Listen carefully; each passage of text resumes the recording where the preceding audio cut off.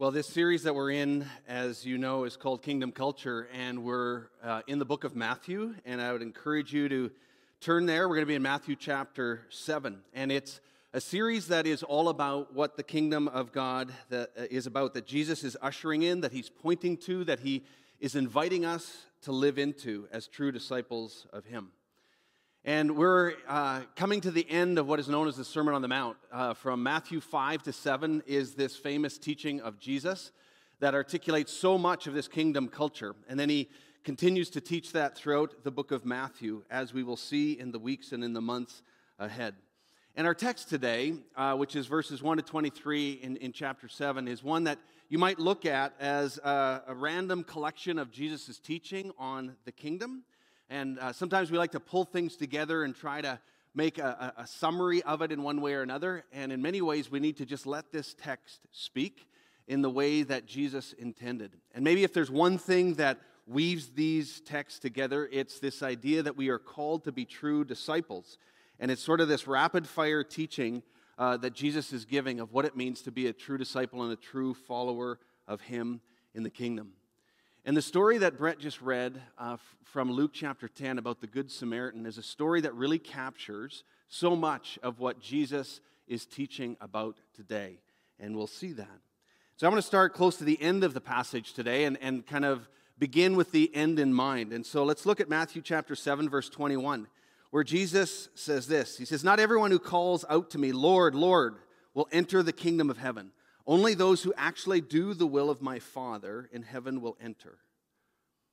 And so here we see again what we've talked about earlier, and we've talked about throughout this series, is that our actions matter. How we live in the kingdom matters. Doing the will of the Father matters. In fact, as Jesus said here, it has kingdom implications, whether we actually enter the kingdom or not.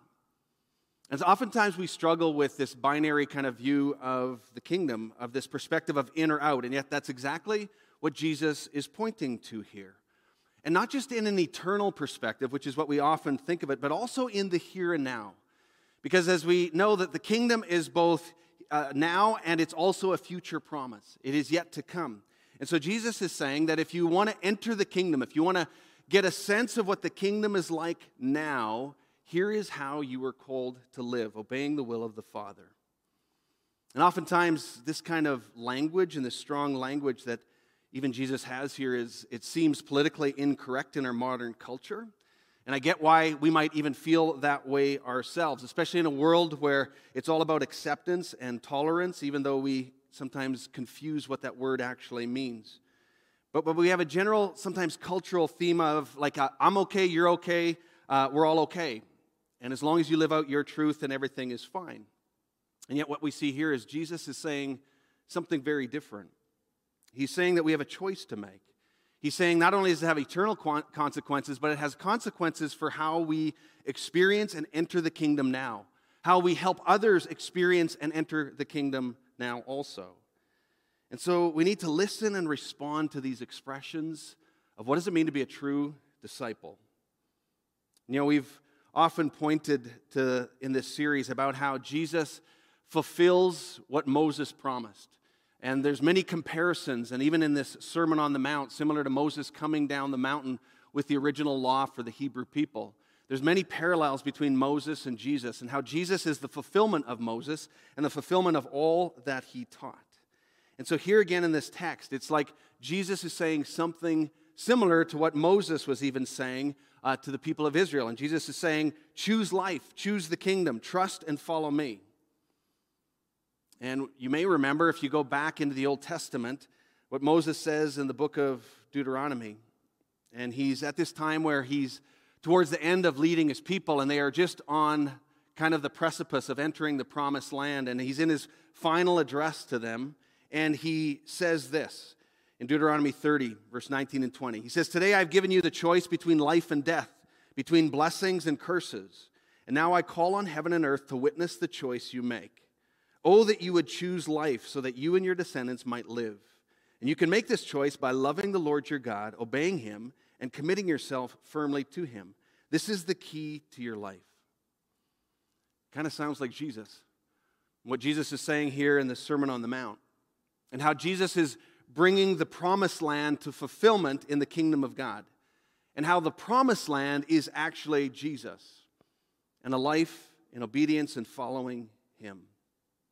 And so the kingdom culture of Jesus is one that leads to life, to reconciliation, to forgiveness, to purity, to freedom, and all these things that God longs for us.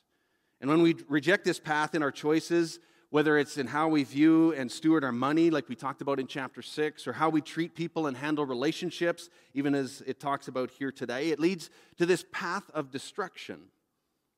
And it might not be right away, it might not be immediate, but it eventually leads us there to a destructive path, is what Jesus is pointing to. And this is why he's wanting us to experience the kingdom, both here and now and into eternity. And so how you live matters. The choices that you make matter. And so if we go back to the beginning of Matthew chapter 7, Jesus begins with how a true disciple is to make moral judgments. And let's read verses 1 to 5. He says, "Do not judge others, and you will not be judged. For you will be treated as you treat others. The standard that you use in judging is the standard by which you will be judged. And why worry about a speck in your friend's eye when you have a log in your own? How can you think of saying to your friend, 'Let me help you get rid of that speck in your eye,' when you can't see past the log in your own eye? Hypocrite, first get rid of the log in your own eye, and then you will see well enough to deal with the speck in your friend's eye."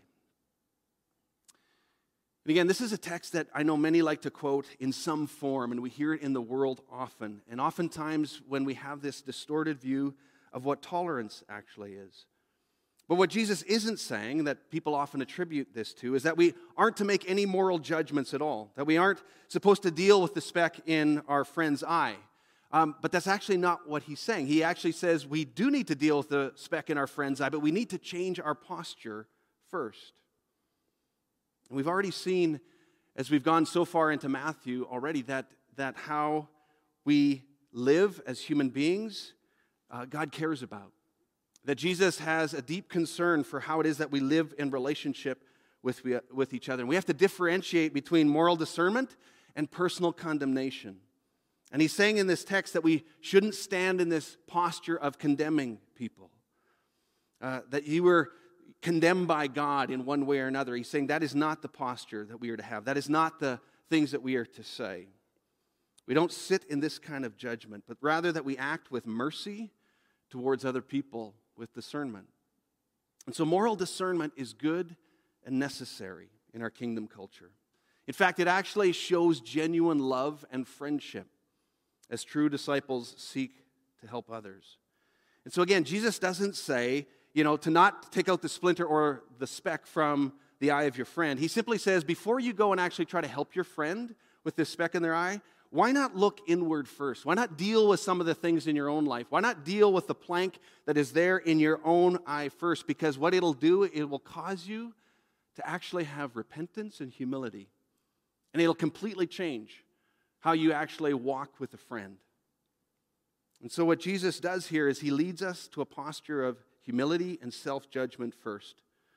That leads to reflecting on our own lives, leads to our own repentance, which then leads to the right posture, this posture of humility and love, to treat other sinners with mercy, because we're recognizing that we ourselves are sinners also. And so this then creates a culture not of condemnation, but a culture of humility and love, even when we disagree. And so Jesus is keeping us out of the modern cultural ditch of not making any judgments on truth or how other Christ followers should live, because it matters. And so he's not promoting a kingdom culture of blanket acceptance of sin or moral indifference, but he's also keeping us out of the other ditch of the legalistic church culture ditch, where we are so quickly offended by and condemning the sins of other believers. And some people have been understandably repulsed by some aspects of the Christian faith. Because the reality is that at times, at the lowest times of church culture, we have a tendency to eat our own. And oftentimes, the further another person's sin is from our own personal struggles, the more judgmental and the more condemning we can actually become. And so we see in this text, and we see in the kingdom that Jesus is ushering in, that it's not about moral indifference. It's actually about self-awareness, which leads to other awareness, which is shaped by God awareness, as Scott McKnight says. And so true disciples don't gloss over sin, but they deal with it directly with humility and with grace. And then in the next section that we go to, Jesus moves on and he starts to talk about prayer and how we should view God when we pray. And he says in verse 7, keep on asking and you will see what you ask for. Keep on seeking and you will find. Keep on knocking and the door will be open to you. For everyone who asks receives. Everyone who seeks finds. And to everyone who knocks, the door will be opened. He says, you parents, if your children ask for a loaf of bread, do you give them a stone instead? Or if they ask for a fish, do you give them a snake? Of course not. And so you sinful people, if you sinful people know how to give good gifts to your children, how much more will your heavenly Father give good gifts to those who ask him? And so what does our prayer life reveal about how we view God, how we think about God? Some have said that how we think about God is the most important thing about us. And oftentimes it is revealed in our prayer life. And so in verses 7 to 11, Jesus helps us to see that true disciples are motivated in prayer by God's goodness and that characteristic of God and his goodness towards us. And so Jesus anchors our persistence in prayer in that very thing, that God is a God who is good. And so we need to pray with this posture that God loves us, that he wants to give us good gifts, and just like a loving parent, he won't give us these awful things like in the example. And so this text motivates us to pray because, see, guilt will never motivate us to pray. But it's when we have this picture and understanding of God and a God who is good and who loves us so deeply and more profoundly than we'd ever understand, that actually is what motivates us to pray, and that's what he's calling us to do. So instead of using guilt to motivate, we need to cast a compelling vision of the goodness of our Father. When we know that goodness, when we know that extravagant love for us, and we start to truly embrace and understand those things, it motivates us to pray. N.T. Wright said it this way. He said, for most of us, the problem is not that we are too eager to ask for the wrong things. The problem is that we are not eager enough to ask for the right things. And so, our prayer life reveals actually our theology. And our theology shapes how we pray. And so how we think about God greatly impacts our prayer. And so this is the challenge for us. And oftentimes, we might be so skeptical about prayer that we just try to figure things out on our own, and we just deal with things ourselves. And even if we maybe believe in God, we might see him as distant and uncaring. Or if we are believing and praying people, we might still wonder if our persistence in prayer actually matters. Does it actually make a difference? We wonder. We wonder if God is moved at all by our prayers. And so the teaching here is to see that at the very core of our theology, our very understanding of God needs to be this overwhelming idea of God's goodness. And so Jesus is referencing the normal, right love of a parent who wants to give good things to their kids. And so true disciples in the kingdom have a faith in a God who is good. In Hebrews 11, and the way Eugene Peterson phrases it in the Message is a powerful reminder of this. It says this, it's impossible to please God apart from faith. And why? Because anyone who wants to approach God must believe both that he exists and that he cares enough to respond to those who seek him. So not only do we need to believe that God exists, we actually have to believe that he cares enough to respond. And so this kind of faith motivates our prayer. And then Jesus comes to what is known as the Golden Rule. And it's a passage and it's a rule that we've often heard of in our society in different ways. Even people who didn't grow up in the church, they've heard of this, they understand it. It's taught in many different places. People quote it to their kids. People quote it to coworkers, family members, friends. It seems to have this universal application. And in fact, it's even taught in secular leadership courses oftentimes. And it's this idea that true disciples treat others the way they themselves want to be treated. And so Jesus boils the gospel down to this one thing, similar to a variation of the Jesus Creed, where he says that, to love God with all your heart, soul, and mind, and to love your neighbor as yourself. And he says this in Matthew 7:12, do to others whatever you would like them to do to you. This is the essence of all that is taught in the law and the prophets. So he brings the law to its fulfillment, in its innermost essence. And it's modeled even in that story that we just heard again this morning of the Good Samaritan. And so again, Jesus does not abolish the law, but he establishes its core essence. You know, the Pharisees and the teachers of the law, they had this tendency to have this multiplication approach. They would just keep adding more laws because they thought if they just add more things, it'll become clearer and people can understand it better and live it out better. So they added like over 600 different laws in addition to all of the Hebrew law. Jesus, on the other hand, went the other way.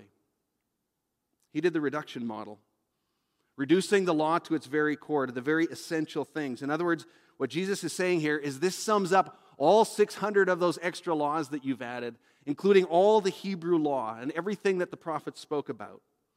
I mean, that is concentrated teaching. And as his followers were to love their neighbors as they would love themselves, they were also to do to others what they would want others to do to them. So again, as Scott McKnight says, he says, this principle is neither selfish nor narcissistic, but expansive. We are to extend our self-care to other people.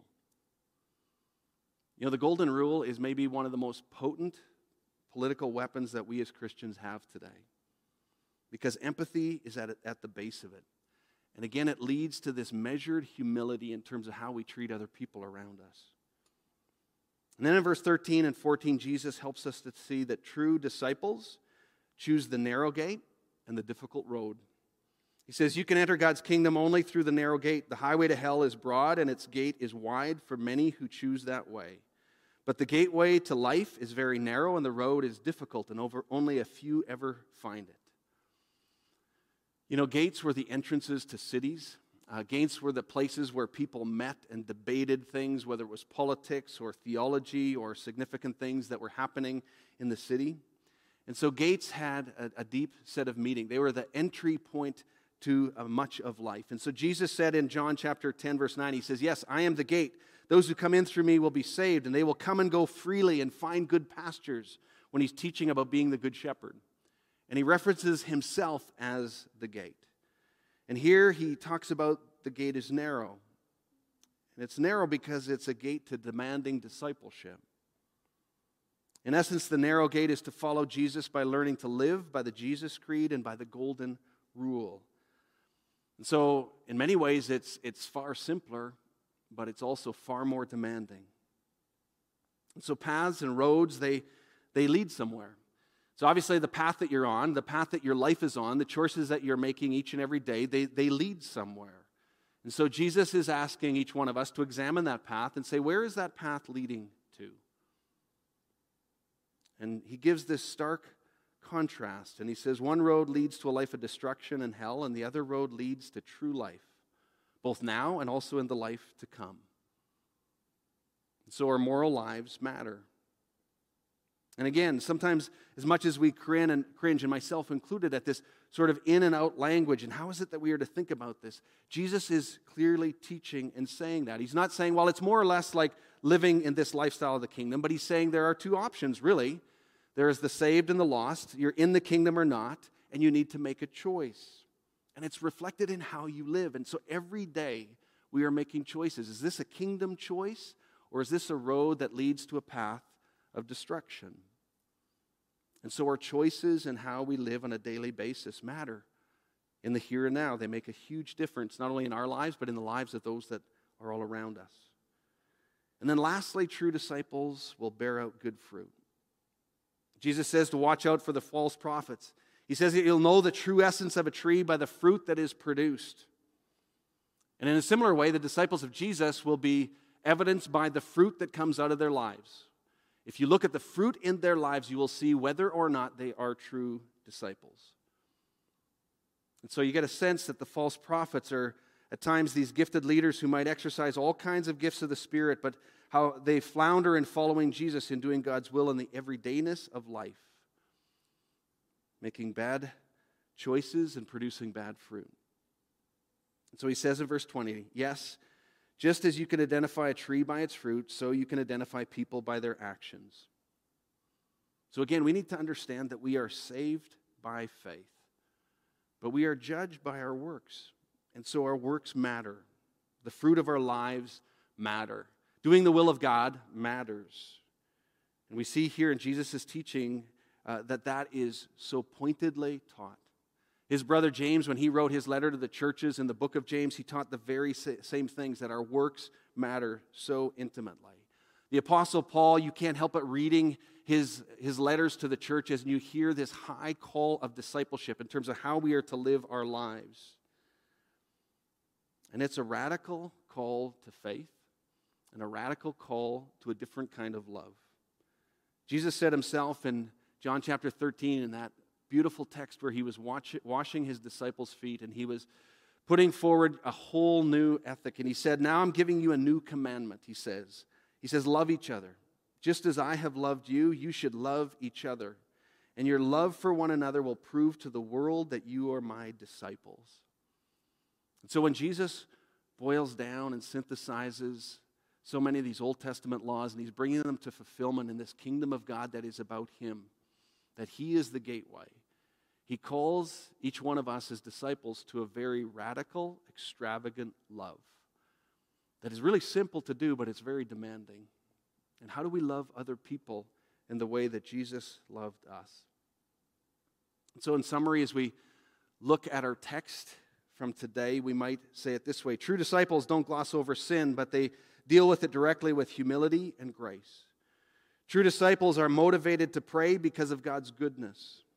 True disciples treat others the way they themselves want to be treated. True disciples choose the narrow gate and the difficult road, the road of extravagant love. And true disciples will bear out and be known by their good fruit. I'd invite the worship team if they would come up, and they're going to lead us in an ongoing response of singing.